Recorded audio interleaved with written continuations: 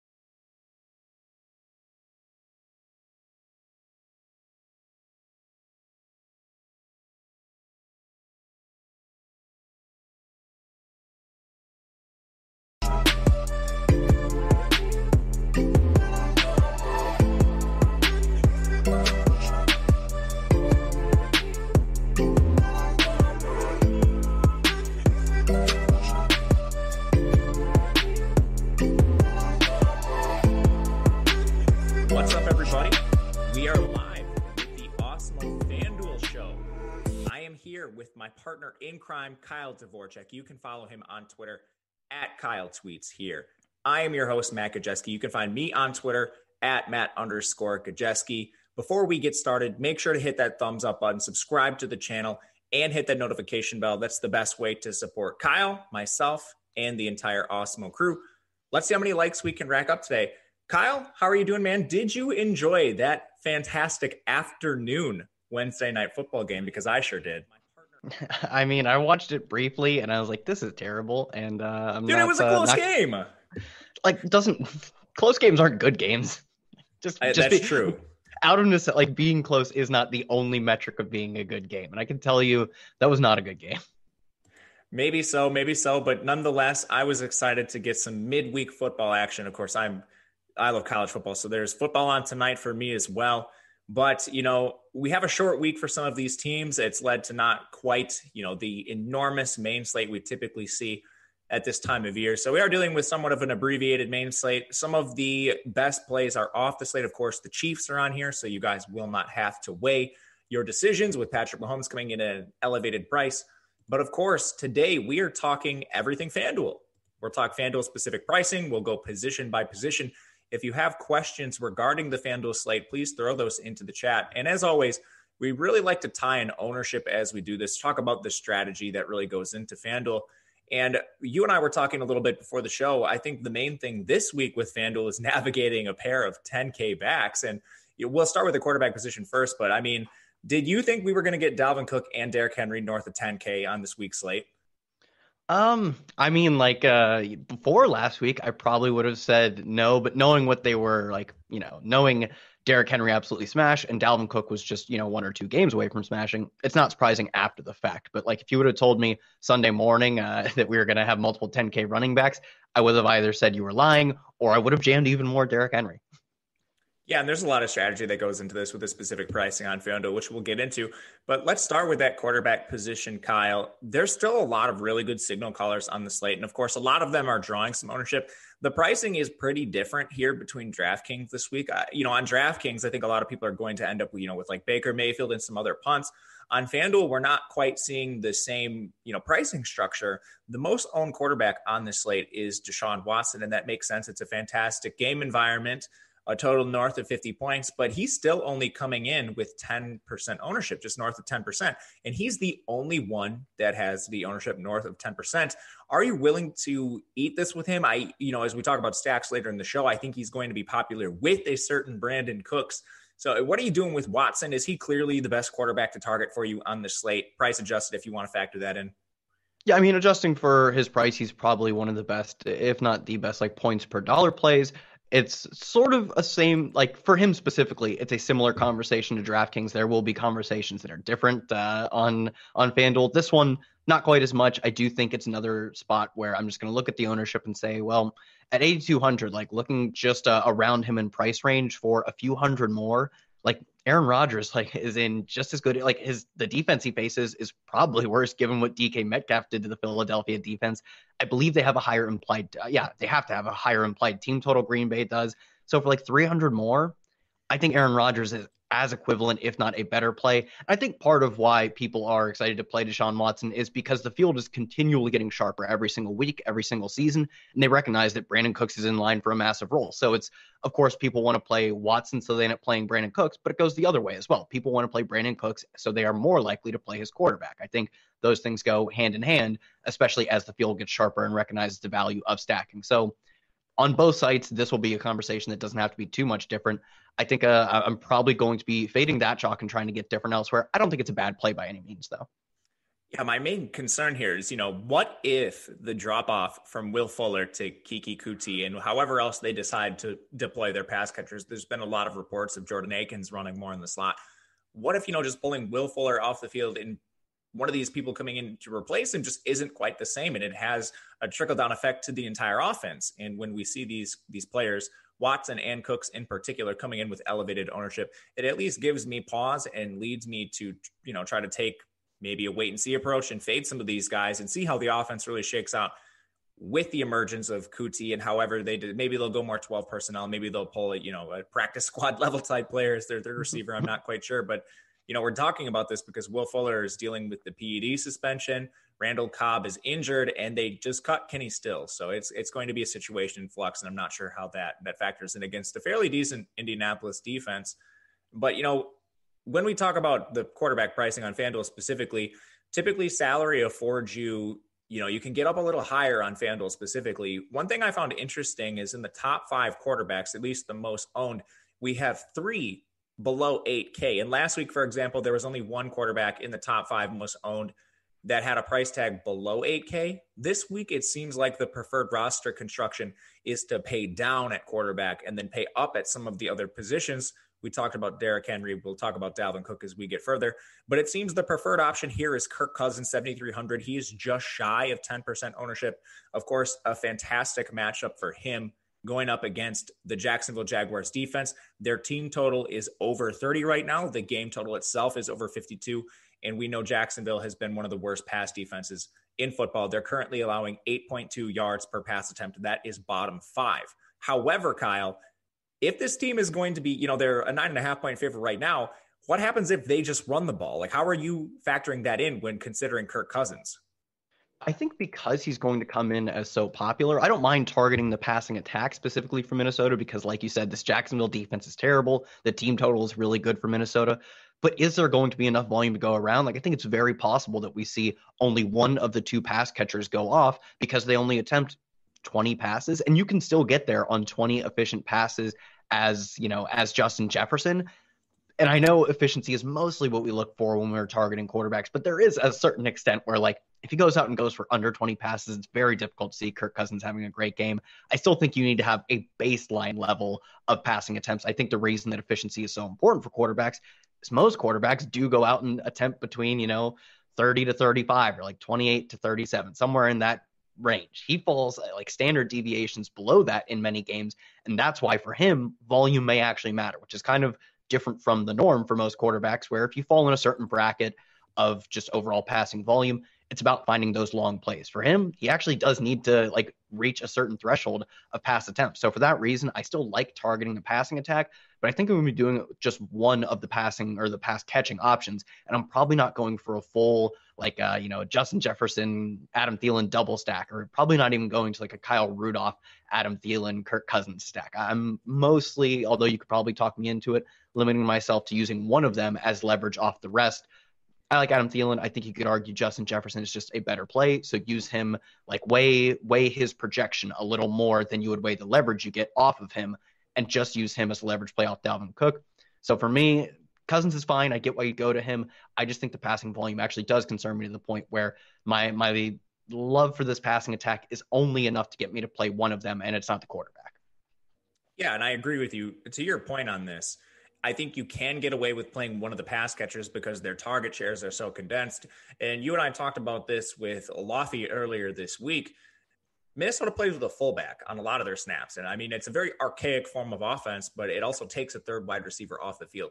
So when we're in pass plays, they essentially have a guy who can only pass block, like they're not throwing the ball to CJ Ham. That just condenses the target share a little bit to Jefferson and Thielen, and you're seeing their target share numbers remain elevated. So that is to say, even when they're maybe not attempting 35 pass attempts a game, those two still can get it done with efficiency on the limited target volume. As far as some other highly owned quarterbacks, let's keep it in the punt range for a little bit because people will try to target the expensive backs. To get there, it's not just Kirk Cousins. It appears Ryan Tannehill and Phillip Rivers are two other signal callers. I mean, their ownership is not crazy. They are in the top 5, but both of them are just barely north of 5%. Rivers is in that game we already mentioned against Houston, but they play a similar style of offense to Minnesota, where if they're ahead in games, they're typically going to try to run the ball. And the same goes here for Tennessee. Really what it comes down to is we're seeing a lot of these run-heavy teams in positive game environments, given the totals. Both of those quarterbacks in particular, Tannehill and Rivers, are in game totals north of 50. Are you comfortable with either one, given their ownership? I mean, it's still right around 5%, so let's not call them, like extremely owned plays. Yeah, I think I'm most comfortable with Tannehill because he falls into that same range as basically Kirk Cousins, where I'm concerned with his passing volume. But he plays an opponent who I actually do believe can force him to pass the ball. They're only 5.5-point favorites. The last time I checked, I think the Jaguars were 9 or 10-point underdogs. Yeah, that right. tells me that they're just not going to be competitive. And we've seen, they're Jacksonville. What can you expect from them? Whereas the Browns, probably at this point locked in for a playoff spot. I believe they're 8-3 maybe is their record. They're a quietly good Browns team. Yeah. They're quietly very good. And the thing is, it's coming largely on offense, whether it be from spiky Baker Mayfield games or massively efficient running games. They've found ways to put up points week in and week out. And they consistently, when they're especially at home in the favored team, have massive implied team totals. And as far as underdogs go this week, they're not a bad underdog to be targeting. So for that reason, the overall game environment of Ryan Tannehill's game, although his team is set up very similarly to the Minnesota Vikings, the game environment tells me that he would be the better of the two low-volume passers to target, because I believe both of them are capable of very spiky efficiency weeks. I mean, in terms of overall efficiency, we have seen both of them, I believe, are top 5 or top 7 or 8 in adjusted yards per attempt, essentially every efficiency metric. It's just whether they get, they get to 35 pass attempts, which isn't a lot, but if they get there and they're efficient, that's where you find the big weeks. I think we are much more likely to see Ryan Tannehill's game have a massive back and forth shootout where, sure, Minnesota could put up a lot of points, but at halftime, are they going to be up by 10, 15 points? That's very possible. Versus the Browns, it seems much less possible. Anything's possible. We can have very fluky games. Pittsburgh came in and nearly lost as 10-point favorites. So anything can happen. But given that Vegas numbers are the best thing we have to go off of, it looks like this would be the game that is much more likely to be back and forth. So I think Tannehill, of all of he's not super cheap, but all of the cheap-ish quarterbacks, is probably one of my favorites, at least among the modestly popular guys. Yeah, and I think that makes a lot of sense. You are targeting one of the best game environments on the entire slate. So I do like that. I think Tannehill will be popular on FanDuel specifically. But one thing I want to ask you about, this pay down at quarterback, pay up at other positions. And of course, guys, this is a Thursday show. Make sure you monitor ownership throughout the week. Last week in particular, I mean, ownership changed significantly because of the value that opened up. This week, however, people are trying to find value. And it's led me to see a lot of really impressive signal callers coming in lower owned. Justin Herbert, 5.8%. Russell Wilson, 2.1%. And one thing I heard you say a couple times when we were talking about Cousins, Tannehill, and Rivers, it's like, well, if this happens, then they can have a big game. Well, if they're in, a competitive game script, if, Cleveland gets up in this game, then Tannehill will have to pass. I think there's no questions that Justin Herbert and Russell Wilson are going to have to pass. They are more expensive.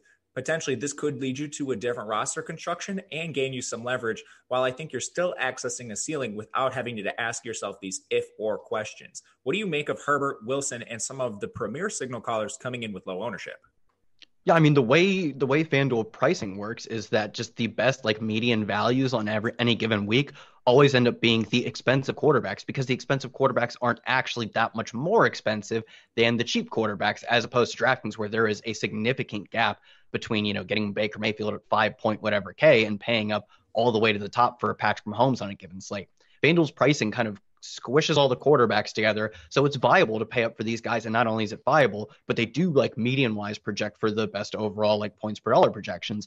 And on top of that, it's exactly what you said. Paying for these guys, going with even a Lockett Russell Wilson stack, is going to be significantly different. It's funny you said that Russell Wilson is going to need to be throwing. Ironically, he won't need to be, and his team doesn't care. They haven't cared all season. It's they feel the need to throw because they have Russell Wilson, which is absolutely correct. That is something that we have said for 5 or 6 years. It's finally that Pete Carroll and Brian Schottenheimer are realizing it. Right now, they're second in the NFL in passing percentage over expectation, meaning even when you adjust for the situations they've been in, which they're a successful team, so they're often leading, they still pass at one of the highest rates in the league. They're trailing only the Chiefs now, and they were leading the league for most of the year. So regardless of if they're big favorites or not, Russell Wilson's a guy who, shockingly, this is something I never thought I'd get to say, you can rely on him to not do the Kirk Cousins, the Ryan Tannehill thing, where his team gets up and they just run the football. Plus, you get the unique build of an overall lineup by paying up for, even Rodgers is kind of the same thing. You pay up for Rodgers, you pay up for Adams. You're necessarily fading two of, quote, the best plays by fading Dalvin Cook and a Derrick Henry. You just really can't. I can't imagine trying to afford all those guys. So for me, I actually think you're kind of on the same approach that I am, where I think if you're paying, if you're looking to get different at quarterback, you get different at quarterback by paying up, you get different receiver by paying up, and you've already by necessity gotten different at running back because you're at least not paying for the most of the expensive guys. Yeah, you're right. And I like that approach at this point in the week. We'll have to wait, of course. I mean, there are some running backs that might open up some value. Josh Jacobs looks like he's legitimately questionable. So if we had a Devontae Booker chalk week or something, I think Russell Wilson would become a lot more popular in our ownership. Yep. And we're talking about ownership a lot. If you guys are interested in this tool and all of the other great Awesemo Plus tools and content, we have them for nearly every DFS sport out there with an Awesemo Plus weekly pass for $29.95. This includes full access to all the premium content and tools on Awesemo.com, including player projections, ownership projections, our premium Slack channel, and much more. If you're only looking to play NFL, then you can sign up for a weekly NFL package for $14.95 or give our NFL Express weekly pass a shot for just $3.95. Again, these are tools that Awesemo Alex Baker creates himself, uses himself. Ownership is, I think, the most useful tool for NFL DFS that you could possibly reference. And it's so nice that it changes every single day, whenever news is basically released. And I think the biggest thing with ownership this week, to me, at the running back position, is Dalvin Cook. He's still coming in north of 30% with a 10.5K price tag after a dud last week. And I mean, he got injured within the game, so I'll qualify that statement a little bit.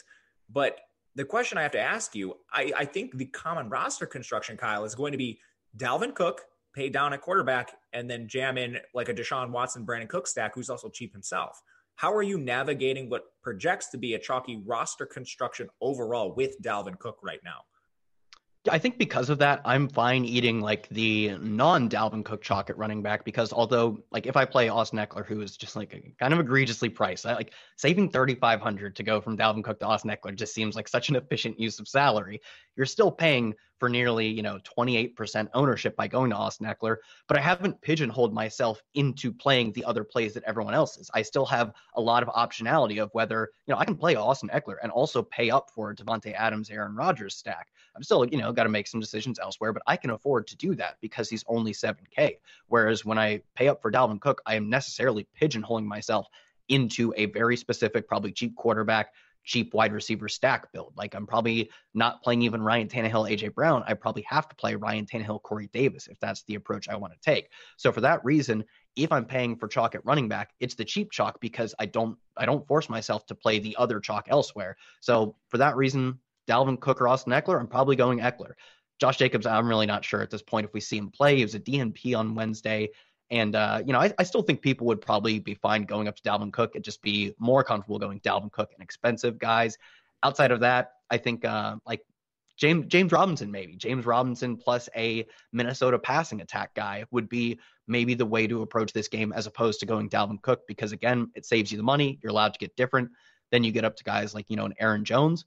You're still saving $2,000 off of Dalvin Cook and $1,600 off of Derrick Henry. So I think all of the modestly owned, 7 to 8K range guys, I'm going to mostly prefer all of them to a Dalvin Cook just because of his price and what his price forces you to do. I like that quite a bit. I want to play Josh Jacobs so bad this week because Las Vegas is playing the Jets. Like I want to in my heart. And I think it's the first time I've ever said to myself, I want to play Josh Jacobs. And I mean, this goes back to his college days. I remember I had a prop bet on where he was going to get drafted because if you remember that draft, the Raiders picked 22 and 25. I'm like, there's no way they pick him at 22. They can easily let him slide to 25 and still get him. Of course, they pick him at 22.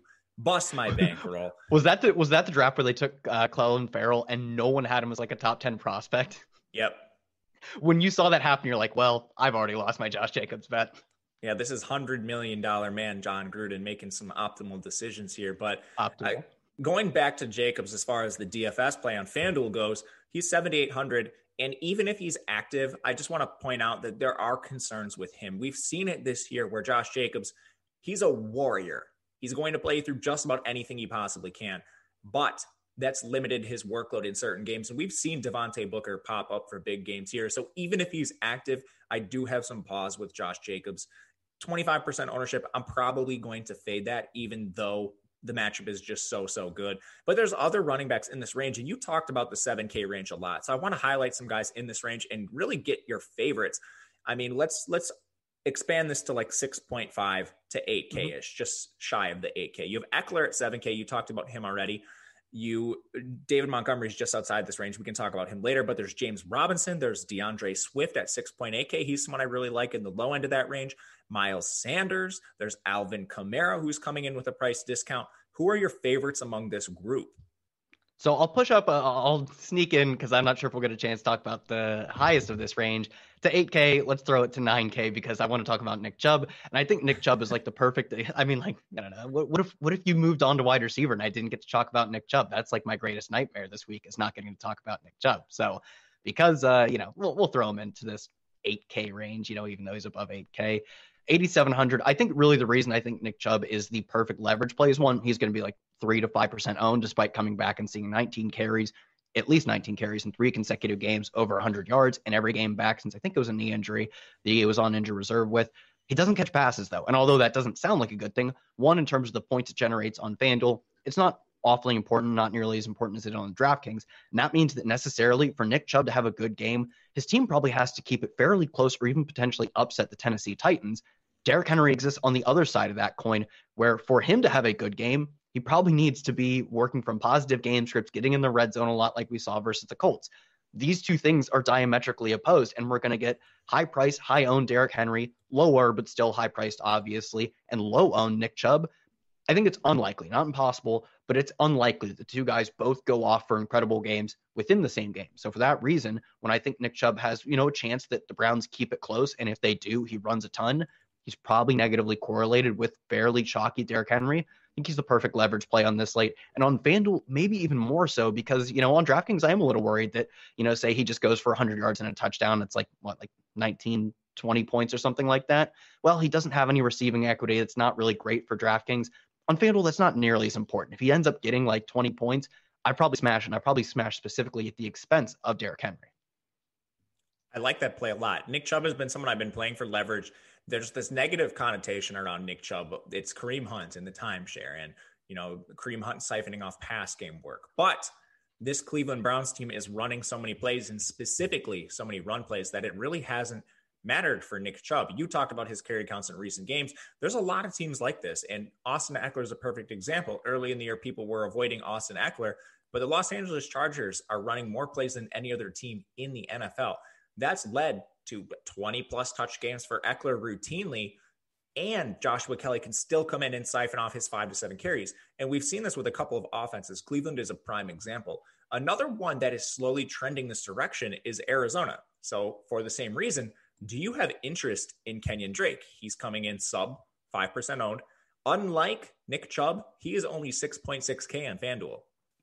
Yeah, he was actually one of the guys I had like picked out as like, so we have like Chris Carson at 8K, who's like at this point, what we saw from him when he came back in his first game was like he did split work a decent amount with Carlos Hyde. For 8K, like you're probably getting way less work than you are with someone like Kenyon Drake. And recently, we've seen a little bit of a rushing decrease from Kyler Murray, potentially just because like I know he's dealing with, I think it was like a shoulder injury earlier. Also, could just be that they're feeding Kenyon Drake more. So at his price, I think the touches you buy for 6,600 is maybe like the best touches per dollar value proposition outside of like a David Montgomery. But you have to eat the chalk, and you also have to play a Chicago Bear by playing David Montgomery. So I think in the same price range, he's probably a really good leverage play off of Montgomery, and not that like awfully like unlikely to hit relative to someone like David Montgomery. Sure, I'm sure you get more targets, routes run from David Montgomery. He's been doing a lot of that, at least not awfully efficiently, but he's been running a lot of routes and getting a decent amount of targets since Tariq Cohen went down.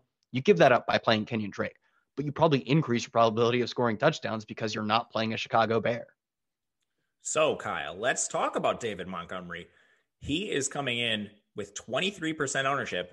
He is a rare favorite over the Detroit Lions, who just fired their coach. The total in this game is still horrifically low. We're talking about a 42-point total, but this is probably the best game environment to target David Montgomery all season. If David Montgomery is chalk, are you going to eat a little bit of this? I think he's another avenue to paying up at some other positions, probably at the running back position. You're going to have to punt somewhere, and it looks like some people will do it at quarterback and some people will play David Montgomery. Do you have a preference? I don't know. I guess I'd probably go with, if I had to choose between punting you don't have quarterback. To do either. You don't have to do either. Yeah, I'm probably not doing either. I think David Montgomery is fine. He's okay. If you made me choose, I'd probably go with David Montgomery because I actually think like he is a good value. Given his 6,200 price tag, he definitely projects as a good value. Probably the cheapest way to buy a real bell cow role. I don't like his offense. I don't like his offensive line. I don't think he's that good as a player. All these things make me say that if I can fade both in the context of this question, I will probably do that. But I get why you go to David Montgomery. He at least like projects in the median as a good play this week. What about Myles Gaskin? There have been a couple people in the chat asking about Myles Gaskin. Is Myles Gaskin going to play? Kyle and I don't know this. It looked like he was legitimately questionable last week and they decided not to activate him. I would guess just another week removed from the injury, Myles Gaskin has a much better chance to play. And of course, we get the Miami Dolphins slated to face. I mean, it is probably their best matchup in recent weeks outside of the Jets. They're playing Cincinnati. They are 11.5-point favorites, and the game total is only 42, but that still gives Miami a pretty healthy team total right around 27. I think this is an Austin Eckler-esque situation where we don't know if Myles Gaskin is going to handle a full workload. There is the chance he does, though, and if he's coming in with lower ownership in a matchup against Cincinnati, I think I'm willing to target at least a little bit of him in tournaments. How are you approaching Myles Gaskin? I 100% agree. I don't think it takes a lot to get over the field on him because he's not going to be that popular, but you get the upside if he comes back and dominates in that role that he played to start the season. And the role he played like it was probably like weeks 3, 4, and he was doing it pretty early in the season, probably from weeks 3 to 8 or 9, I would guess, was one of the most used players in the league, given his target share numbers and his backfield carry share numbers. And if he comes back to that role this week, we just saw Wayne Gallman take advantage of the exact same matchup. We know the Bengals are not going to be able to establish like time of possession, establish just an overall equitable play volume split between them and their opponents. We should see Miami get to run just a bevy of plays this week. If he does end up playing, I do think he would be a very solid speculative upside play. I'd be worried about someone like Salvon Ahmed, who I don't think played last week, but he did return to practice this week as far as I can tell. So I'd be, modestly worried about him splitting the backfield carries. But the difference between that and the upside is not worth not playing in tournaments. I don't really care about placing like, oh, did I sacrifice a handful of carries because Salvin Ahmed came in? Sure, I maybe that happens, but that's the difference between going from, first to 10,000 and the difference between 10,000 and last. Last is nothing. Last versus one place out of caching means nothing to me. It's the difference of finding that 2, 3, 5% running back who goes out and gets 25 carries, 4 targets. That means something to me because that can get me from a min cash to a first place finish, which is where all the equity is in tournaments anyway. So if I can find that in someone like Myles Gaskin, I'm probably going to be over the field on him in a great matchup too. It's not like we're playing him on the off chance that he comes in as, James Robinson, a 10-point underdog. He'll be in a great spot. So I actually think that's a really good spot to find like a good just pick up by you in tournaments. I love it. And guys, listen to Kyle. We're talking to first place winner Kyle. I'm sorry, I forgot what tournament you won last weekend, but Kyle did bink himself a nice tournament here. So he's got all the strong advice. But there are 150 of you watching this show. Hit the thumbs up button, subscribe to the channel if you enjoy everything we have going on here. It is the best way to support us. And of course, you are watching us on YouTube right now, but maybe you're not able to. Almost all of our YouTube shows are available on the Awesemo Podcast Network. Anywhere you can find podcasts, you can head over to awesemo.com/podcast and check out the latest wherever you find them. Once you're there, drop a 5-star rating and review with your Twitter handle or Awesemo username included, and you could win a free week of Awesemo Plus. We'll be giving away free Awesemo Plus pass every week to the person who submits our favorite review. So make sure to do that. Check it out. Of course, YouTube, unless you're a premium subscriber, you can't close out or at least lock your phone while you're watching the video. So the podcast network's been huge for me when I'm trying to watch some other shows. So make sure to check that out.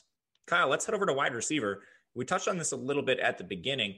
We hit on Brandon Cooks a lot. He's the most owned wide receiver for good reason. He already was the target leader in Houston prior to the Will Fuller suspension. Of course, Kenny Stills and Randall Cobb's departures from the offense only project to increase his target share further. He's competing with Kiki Kuti, Jordan Akins, and Darren Fells, who knows who else. So we know he's going to be heavily owned. We know Watson's going to be heavily owned. I think in cash games, that's almost a lock. In tournaments, I mean, you can get away from it. I still think it's going to be a very chalky build in tournaments, which leads me more to fading a guy like Brandon Cooks. How are you approaching the situation in tournaments? Are you just going to downright fade the Houston stack? Are you maybe going to play a little bit and get different elsewhere? Yeah, so I was looking up while you were talking about, like, what if Deshaun Watson just simply isn't as good with Will Fuller on the field? And I sort of in the back of my head do know that his adjusted yards per attempt is particularly high when throwing to Will Fuller. How comfortable Will Fuller's a demon, man, speed demon, Notre Dame product. You can't hold him down. What do you think his adjusted yards per attempt is when throwing to Will Fuller? 11. It's a little higher, actually. No 11, way. Yeah, it's 11, like a 9. I think a 9 adjusted yards per attempt would lead the NFL this season. It'd be about leading the NFL. It's 11.6. And then looking down, Kenny Stills is actually at 9.7. Brandon Cooks isn't bad. It's like 8.9. But the funniest part is Kiki Kuti among qualified receivers, which is 50 targets in Deshaun Watson's career, is down at 5.2. Going from shifting some of those targets down to Brandon Cooks, then some of those targets down to Kiki Kuti, there's a very real chance that this kind of buries the Texans offense, turns them into, like, from this high-flying, deep passing, mega efficient passing attack to probably still not a bad offense. They're like third in the NFL in passing yards per game, but just a middle of the road, lacking that true difference maker offense. And that concerns me. So for that reason, I like the volume you're going to go with Brandon Cooks. There's no way I'm going to dock the fact that he is now unquestionably the number one receiver with a large gap between him and 2 for Deshaun Watson. That's very good. If I'm building a lineup, I have all my stacks in place, and I pull up my last receiver spot or my flex spot, and I see $6,500 left, Brandon Cooks is perfectly fine to fit in there, especially on FanDuel, where his ownership is not quite as egregious. It was like almost a third of the field on DraftKings. On FanDuel, I'm fine making that chalky decision as the last decision point in one of my lineups. But am I going out of my way to play him? I don't think so. I think in his price range, like for $400 more, you can get an Allen Robinson who not only, he's going to be popular too, but he actually probably acts as good leverage off of someone like David Montgomery. So I think in terms of the price, it's good, but it's not unbeatable. There are guys in his price range that can beat him. Will they? I don't know. They're less likely to, but how much less likely? A few percentage points? That seems like about the right answer. So for me, I'm mostly fading the Texans, but if there's an open spot in my lineup, I don't think Brandon Cooks at 23% ownership is someone you just have to cross out of your player pool. Well, Kyle, I am happy you brought up Allen Robinson's name. I purposely left Mitch Trubisky out of the quarterback discussion because I knew we were going to talk about him when Allen Robinson came up. And I say this because Allen Robinson is our second most owned wide receiver on FanDuel this week, at least projected at this point in the week. And typically for me, with my wide receivers, I am trying to correlate with my quarterback as much as possible. Of course, there are going to be secondary correlations. You can't correlate every single pass catcher in your lineup with a quarterback. Because Allen Robinson projects to be heavily owned, Mitch Trubisky is garnering some ownership as well. He's not top 5. It's not crazy, but I'm just having a really hard time stomaching this Allen Robinson chalk, knowing Mitch Trubisky's at the helm. I know Trubisky, if anything, helps him. The target volume has been healthier for Robinson when Trubisky is the quarterback, but man, this is a tough sell for me. He's pretty cheap, 6.9K. You're still eating this chalky roster construction overall. If you eat the stack, it's Trubisky to Robinson, probably Dalvin Cook or Derrick Henry. How do we navigate the Bears stacking? Yeah, I'm not stacking the Bears. You couldn't pay me to stack these Bears, but I do think the volume will be there. Like the volume will be there, and it's the thing we talked about earlier, where volume is much more important for the wide receivers than it is more so for like the quarterbacks, especially when you have a bad quarterback. I think if you have a good quarterback, that script can flip a little bit. But in terms of just like in an individual level, I want efficient quarterbacks and wide receivers who see the ball a lot. I think for this Bears team, they will not have an efficient quarterback, almost certainly, but they will have a wide receiver who sees the ball a lot. You alluded to it, but in the games that Mitch Trubisky started and finished, it's like 34% target share and I think 37% air yard share. We see a ton of Allen Robinson in our limited sample of Mitch Trubisky. Does he get efficient targets? No, not necessarily, but does he get a lot of them? Yes, he does get a lot of them. He gets an easy matchup versus terrible Detroit secondary. I think I'm fine going to him specifically because it acts as leverage off of David Montgomery, who will also be popular. You can steal those touchdowns, steal long splash plays by not letting David Montgomery get to rack up 3.5 yards per carry. All these Allen Robinson targets potentially come at the expense of another chalky player. Whereas when I play Brandon Cooks, not only am I eating the same amount of ownership, actually a little more, but I also don't hurt anyone else's lineups by playing Brandon Cooks. I only correlate myself with the field. So at least with Allen Robinson, you can say for every touchdown I score with my Allen Robinson lineups, that's a touchdown David Montgomery doesn't score. So out of the two chalky guys, I would much prefer Allen Robinson. I still think I'm probably going to be under the field on him, though, because most of the players I'm over the field on are just the guys I'm stacking. And, like I said, none of this Mitch Trubisky nonsense. I'm with you on the Mitch Trubisky nonsense. I'm not going to take any of that stack. I honestly probably will not play a ton of Robinson either. Just I don't see myself getting to a ton of this game. If I do, I already know the stack it's going to be. It's going to be a secondary correlation, likely DeAndre Swift to Allen Robinson on the other side. I'm not going to have a lot of David Montgomery. As my brother famously said, if you need 3 yards, David Montgomery will get you 3 yards. If you need 5 yards, David Montgomery will get you 3 yards. But Kyle, one team that is carrying a decent amount of ownership at the wide receiver position that's not really reflected at quarterback, at least, is the LA Rams. And this isn't quite as drastic as it is on DraftKings. Early ownership projections have the Rams receivers very high on DraftKings specifically. On FanDuel, Cooper Kupp is coming in. He's number 4 in ownership. He's actually tied for number 3. Devontae Adams and Cooper Kupp are just north of 16.5% ownership. They are tied.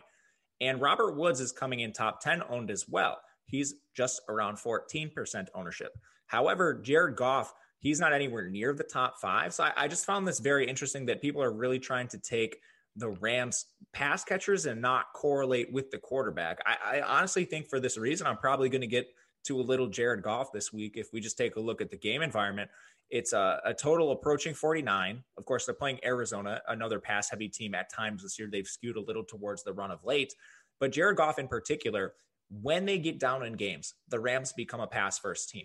Last year, Jared Goff tied for the league lead in pass attempts. So this is something we've seen from them for a significant sample. Do you have interest in the Rams pass catcher specifically? And are you willing to correlate with Jared Goff? Yeah, the Rams pass catchers are probably significantly better plays in tournaments on FanDuel specifically because even though the scoring doesn't really align, you think of them as PPR guys, most of what I'm looking for is simply the ownership. And we're just not seeing that egregious ownership as we are on DraftKings. And like you said, there are actually ways to get unique. Like we're not going to see, I don't think, really any ownership on Jared Goff on FanDuel.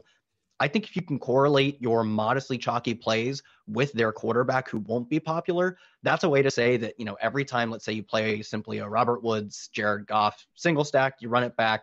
with, we'll say Kenyon Drake in this example. We talked about Drake earlier. Let's say you do that. Every time you get a Robert Woods touchdown, sure, he's chalky, 14 or whatever percent of your opponents also get 6 points, but you get 10 points on every Robert Woods touchdown. So you are like over correlating yourself with you are leverage, like you're leveraged. I mean, it's literally financially what it's called. Like, it's a X leverage ETF. That's what you're doing with your Robert Woods. Every time he scores, you simply gain more points than the field does. For the most part, those who didn't stack him, than those guys do. Then you also give the ball immediately back to your Kenyon Drake shares. So for that reason, I think the best way to approach these guys is, because we're not going to see a lot of ownership on almost anyone else in this game really, would be to either use it as a secondary stack and correlate it with an Arizona guy, or use it as your primary stack and correlate it with Jared Goff. And yeah, we're not going to see a ton of ownership on Goff in a pretty good game environment. Both these teams play fast. Like you said, when the game script breaks, right, we can see a lot of passing volume from someone like Jared Goff. So I actually really like your approach with these guys, is that, don't just do the basics and play a good value Robert Woods. Correlate your Robert Woods with the rest of your lineup. And you had me feeling quite smart. Maybe I'll take down a tournament this week, or at least let's hope so, Kyle. Navigating the rest of ownership here, I mean, there are places I am very interested in targeting. And specifically, I want to hit on some of the signal callers that you were very interested in the beginning. So we had a decent amount of ownership on Tannehill. We had a decent amount of ownership on Phillip Rivers, and I'm looking down the list at their first pass catchers. Like, where am I finding the stacking options with Phillip Rivers? Well, I scroll and I scroll and I scroll, and then I find Michael Pittman at 6.4K. Tannehill specifically, looking for, AJ Brown, Corey Davis. I see Corey Davis coming in at 10%. AJ Brown is coming down at 7%. And of course, these are price adjusted. AJ Brown is 8.2K on FanDuel. But I mean, if we're going to have a semi-owned quarterback, but he again is not correlating, these people aren't correlating with their primary pass catchers, I think that's one avenue you guys can use to exploit ownership a little bit this week and still access really high game totals. For example, like I'm not heavily interested in Tannehill because the game not only has to break his way, but then, he has to have a good game still. But Tennessee with a 29, near 30% or near 30 team total overall, if he's going to come in decently owned, but AJ Brown is 7%, like I'm going to play that stack. Same thing with Phillip Rivers. If the Indianapolis team total is nearly 28 points and Michael Pittman is coming in at 6.4%, well, I'm just going to play this stack. How are you navigating some of the highly owned quarterbacks that don't have highly owned pass catchers? Yeah, I'm a little more hesitant with Phillip Rivers simply because I don't really know. I don't an example, know, man. No, but I will, because we'll get to one of the ones you mentioned that I like. So if I'm choosing between them, Phillip Rivers, I just don't know if I'm going to get it right when I pick my stacking options. Like, it could be a tight end, like it could be any of 3 tight ends, any of 2 to 3 receivers. It could be their pass catching running back who goes off. Any of these guys could be the right answer to, when I play Phillip Rivers, who should I stack with him? There are far fewer wrong answers and far more percentage-wise, far more right answers when I stack a Ryan Tannehill. And this Tannehill stack actually kind of reminds me of what we've seen with the Browns a lot, is the Browns almost always come in as, when they're home favorites, very high implied team totals, like top 3 or 4 implied team totals. And typically that does lead to you playing the running backs. But I forget which game it was. What was the game where we had David Njoku double score? We had Harrison Bryant score. Baker Mayfield threw 5 touchdowns because, sure, they are more likely to score their touchdowns rushing when they are projected to score 4 touchdowns. But fluky things can happen, and they can get to the 5 and decide, well, we can't goal line run it here, let's pass. And they score touchdowns that way. So I think Tannehill, when his team has a very high implied team total, as long as the Tannehill stack, which is really what's important. I don't care about his ownership if his ownership doesn't look to be correlated with his top receiver or even a secondary receiver. Corey Davis as a number 2 receiver has played well this year. His ownership at 10% or whatever is perfectly fine to stack him with. When that stack is not going to be super highly owned, but I know it has potential to tap into 29 implied team total, I think it's always end up being a great leverage play off of Derrick Henry. Kirk Cousins even kind of fits that bill. I'm just a little more concerned that the game doesn't stay quite as close as I want, but I get why you would go to that as well. I think Tannehill is my favorite of them. And like I said, at least versus a Phillip Rivers, I probably have a 1 in 3 or so chance of getting my stack option right if you throw Jonnu Smith in there, although the way he's being used is not really great anymore. So I feel like if I play a handful of Tannehill lineups, I've probably got, if it hits, the right stacking option somewhere in there, because there's 2.5 really viable stacks to make. I agree with you. And that's an approach I think I'm definitely going to take as I just try to weave my way, navigate the ownership this week. It's going to be really interesting to see how the week breaks. I kind of hope it stays kind of similar to what we have now, because I'm really liking some of the leverage spots. And one of the biggest leverage spots I think we have on the entire week is the Seattle stack. And we talked about Wilson being expensive. Of course, DK Metcalf and Tyler Lockett are expensive as well, but they have some of the highest ceilings on the entire slate. And DK Metcalf is just north of 2% owned on FanDuel. Tyler Lockett is sub 2% owned on FanDuel. With the projected chalky roster construction of pay down at quarterback, primary receiver, pay up at running back, if you just pay up at quarterback, pay up at wide receiver, and maybe you pay down a running back for a Myles Gaskin, you're accessing a similar ceiling, but you're taking a ton of leverage and a fraction of the ownership. How are you looking at some of the expensive stacks? A couple that stand out: Seattle. You can do the Aaron Rodgers to Devontae Adams stack. That looks like it's going to be a little chalkier just because of Adams himself in the top 5 most owned receivers. But I still think you're accessing a contrarian build, if that makes sense.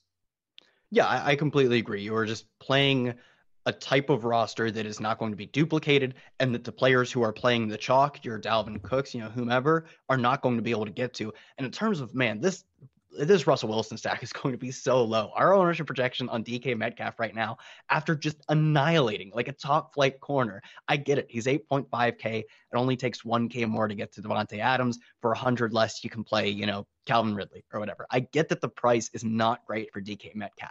But when you look at the guys who score, like what would you have had to have paid for Tyreek Hill last week for him to not be a good play? Like, it would have literally been 20K or something. Like, there would have it would have been a vast majority of your salary. When the guys hit their 95th percentile ceiling, their price largely becomes irrelevant. If he goes out and scores 3 times, like the Tyler Lockett game or whatever, it will not matter how much you had to pay for him. So this Russell Wilson to DK Metcalf stack coming in at like no ownership. Our Russell Wilson ownership is tiny, and then you look at the DK Metcalf ownership, less than 3%. I think that is like the ideal leverage play. And like I talked about earlier, Seattle's a team that doesn't really, at least as far as this season goes, care about game script in terms of passing and running. So sure, they're very big favorites against a pretty terrible Giants team.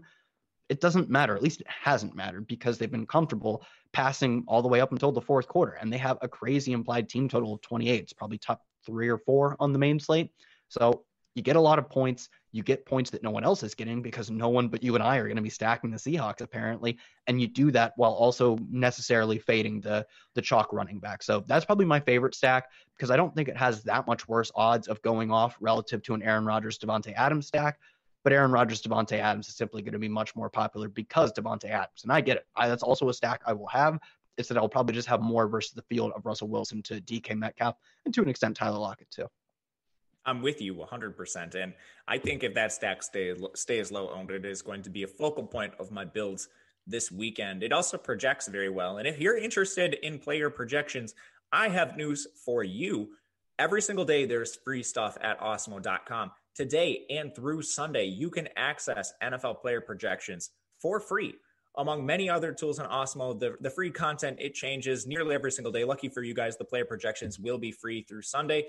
And if you want to just keep up with everything sports and DFS, follow us at Awesemo_com on the Twitter handle, Instagram, Facebook. It's all there. You can check out any of our specific sports. There's a ton of giveaways that happen on these channels. On Twitter, typically on Thursdays, we have Thursday Night Football. We do a lot of giveaways for the Island games. Of course, today there's no Island game, so there's no giveaway. But make sure you follow that, get access to all the free stuff, and check out those NFL player projections. Another very useful tool that Kyle and myself access every single week. I use it to almost strictly build my cash lineup from those tools. But Kyle, let's pivot to tight end position, my personal favorite position, your personal favorite position. The first question we ask ourselves is, do we have Travis Kelce? Do we have George Kittle? Do we have Darren Waller? This week we have one of the above in Darren Waller. And you know what I'm going to say? Darren Waller is projected to be the most owned tight end on the slate. No surprises here. 17%, a little lower than I thought, perhaps because of the dud game that Las Vegas put up last week. But lucky for Waller, he's facing the New York Jets. Is this a spot you're willing to eat the ownership? Yeah, I think this is a spot where I am willing to eat the ownership, to answer your own question with your exact words. I actually think 17% right now is what we have him projected at. I actually thought he would come in like at 20 plus 25 even. So I am a little surprised that he simply just comes in, significantly under 20%. I would rather, if I'm paying up, there's really no one else to pay up for. And even the guys who come, within 1,000 of him are not deserving to be within 1,000 of him, frankly, given the overall market share numbers he sees.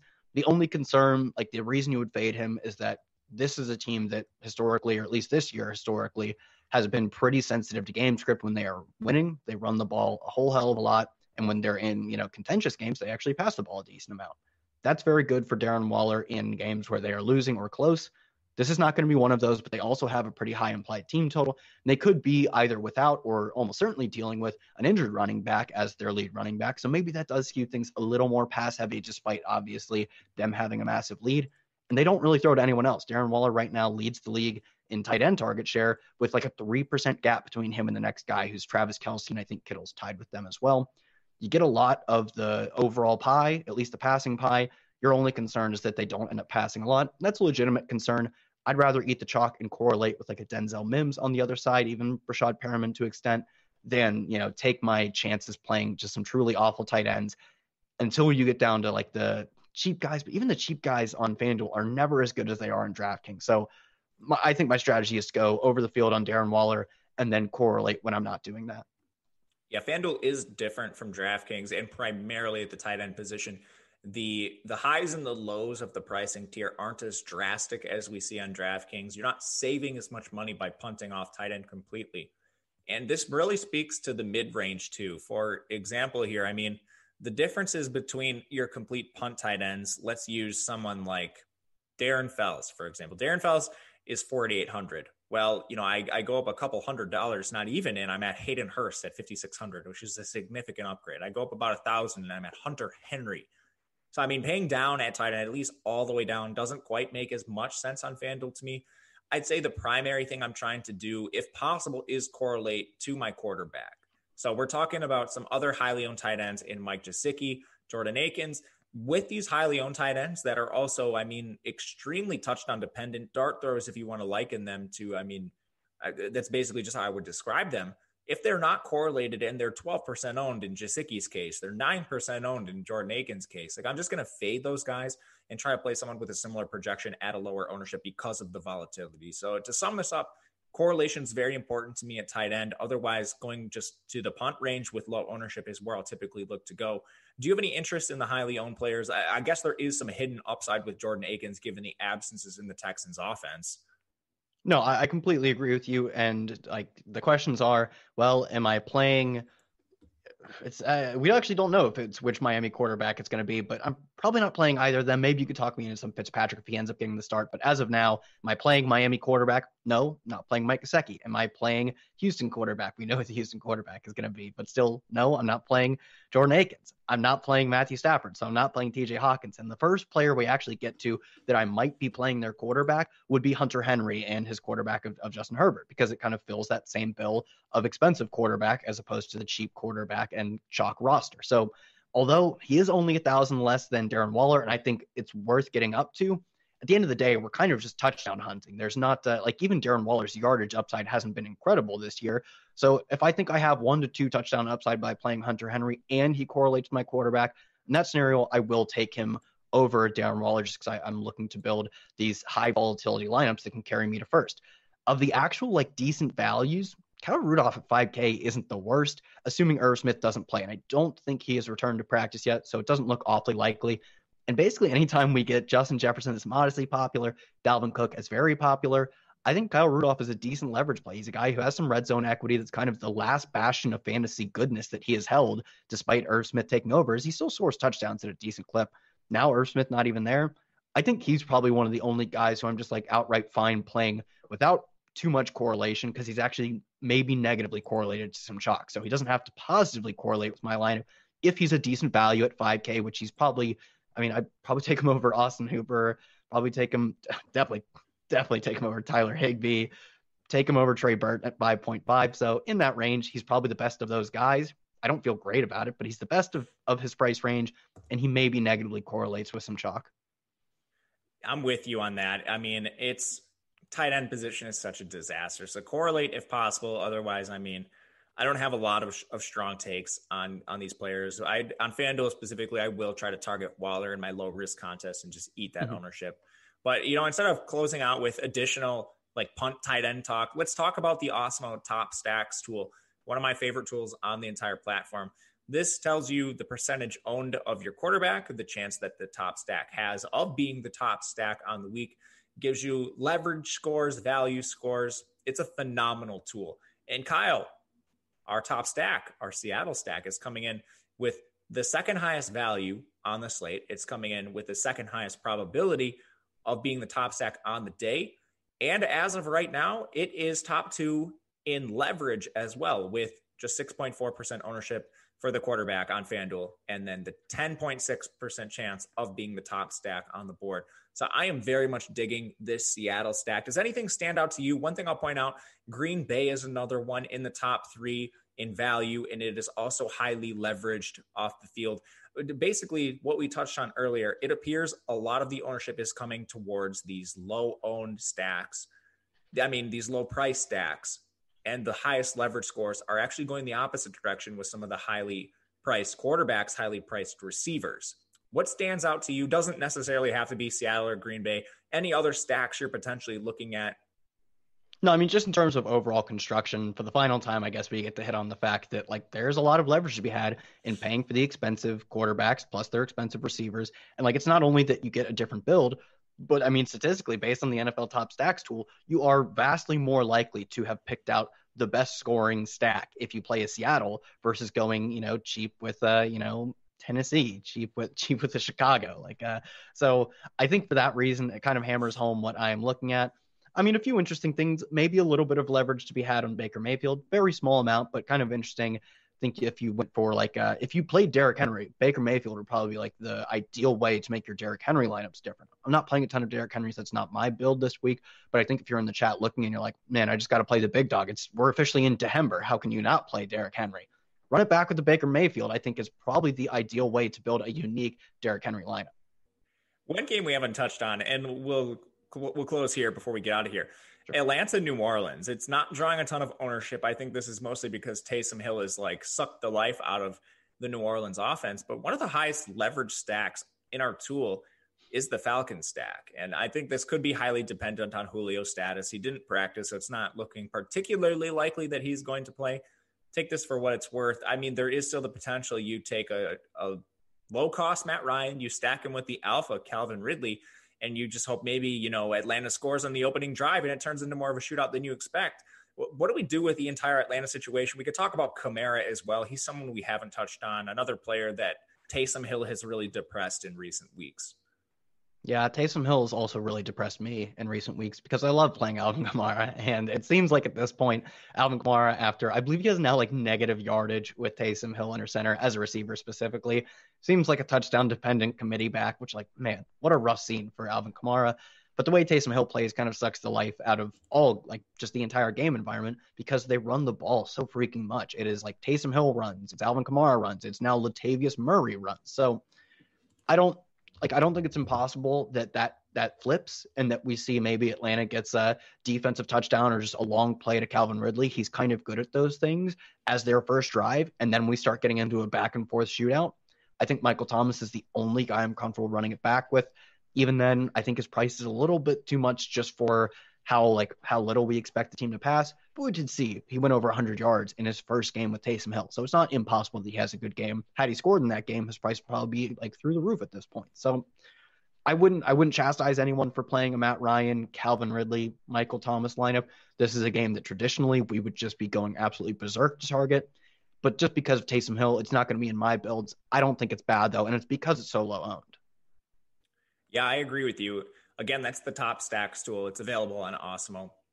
Any of the resources we mentioned earlier can all be found there. But that'll do it for us today, guys. Thank you all for watching. Hit that thumbs up button on the way out. Subscribe to the channel. Hit the notification bell so you know when this and all other shows are live. We do not have Live Before Lock today. Of course, there are no other shows because there's no Thursday Night Football tonight. So we'll be back tomorrow with a full slate of shows back through the weekend. The 4-hour marathon Live Before Lock on Sunday. So check us out there. You can find Kyle on Twitter at Kyle Tweets here. You can find me at Matt_Gajeski, and we will see you again next week, same time, same place for the FanDuel Strategy Show. Have a good one, guys.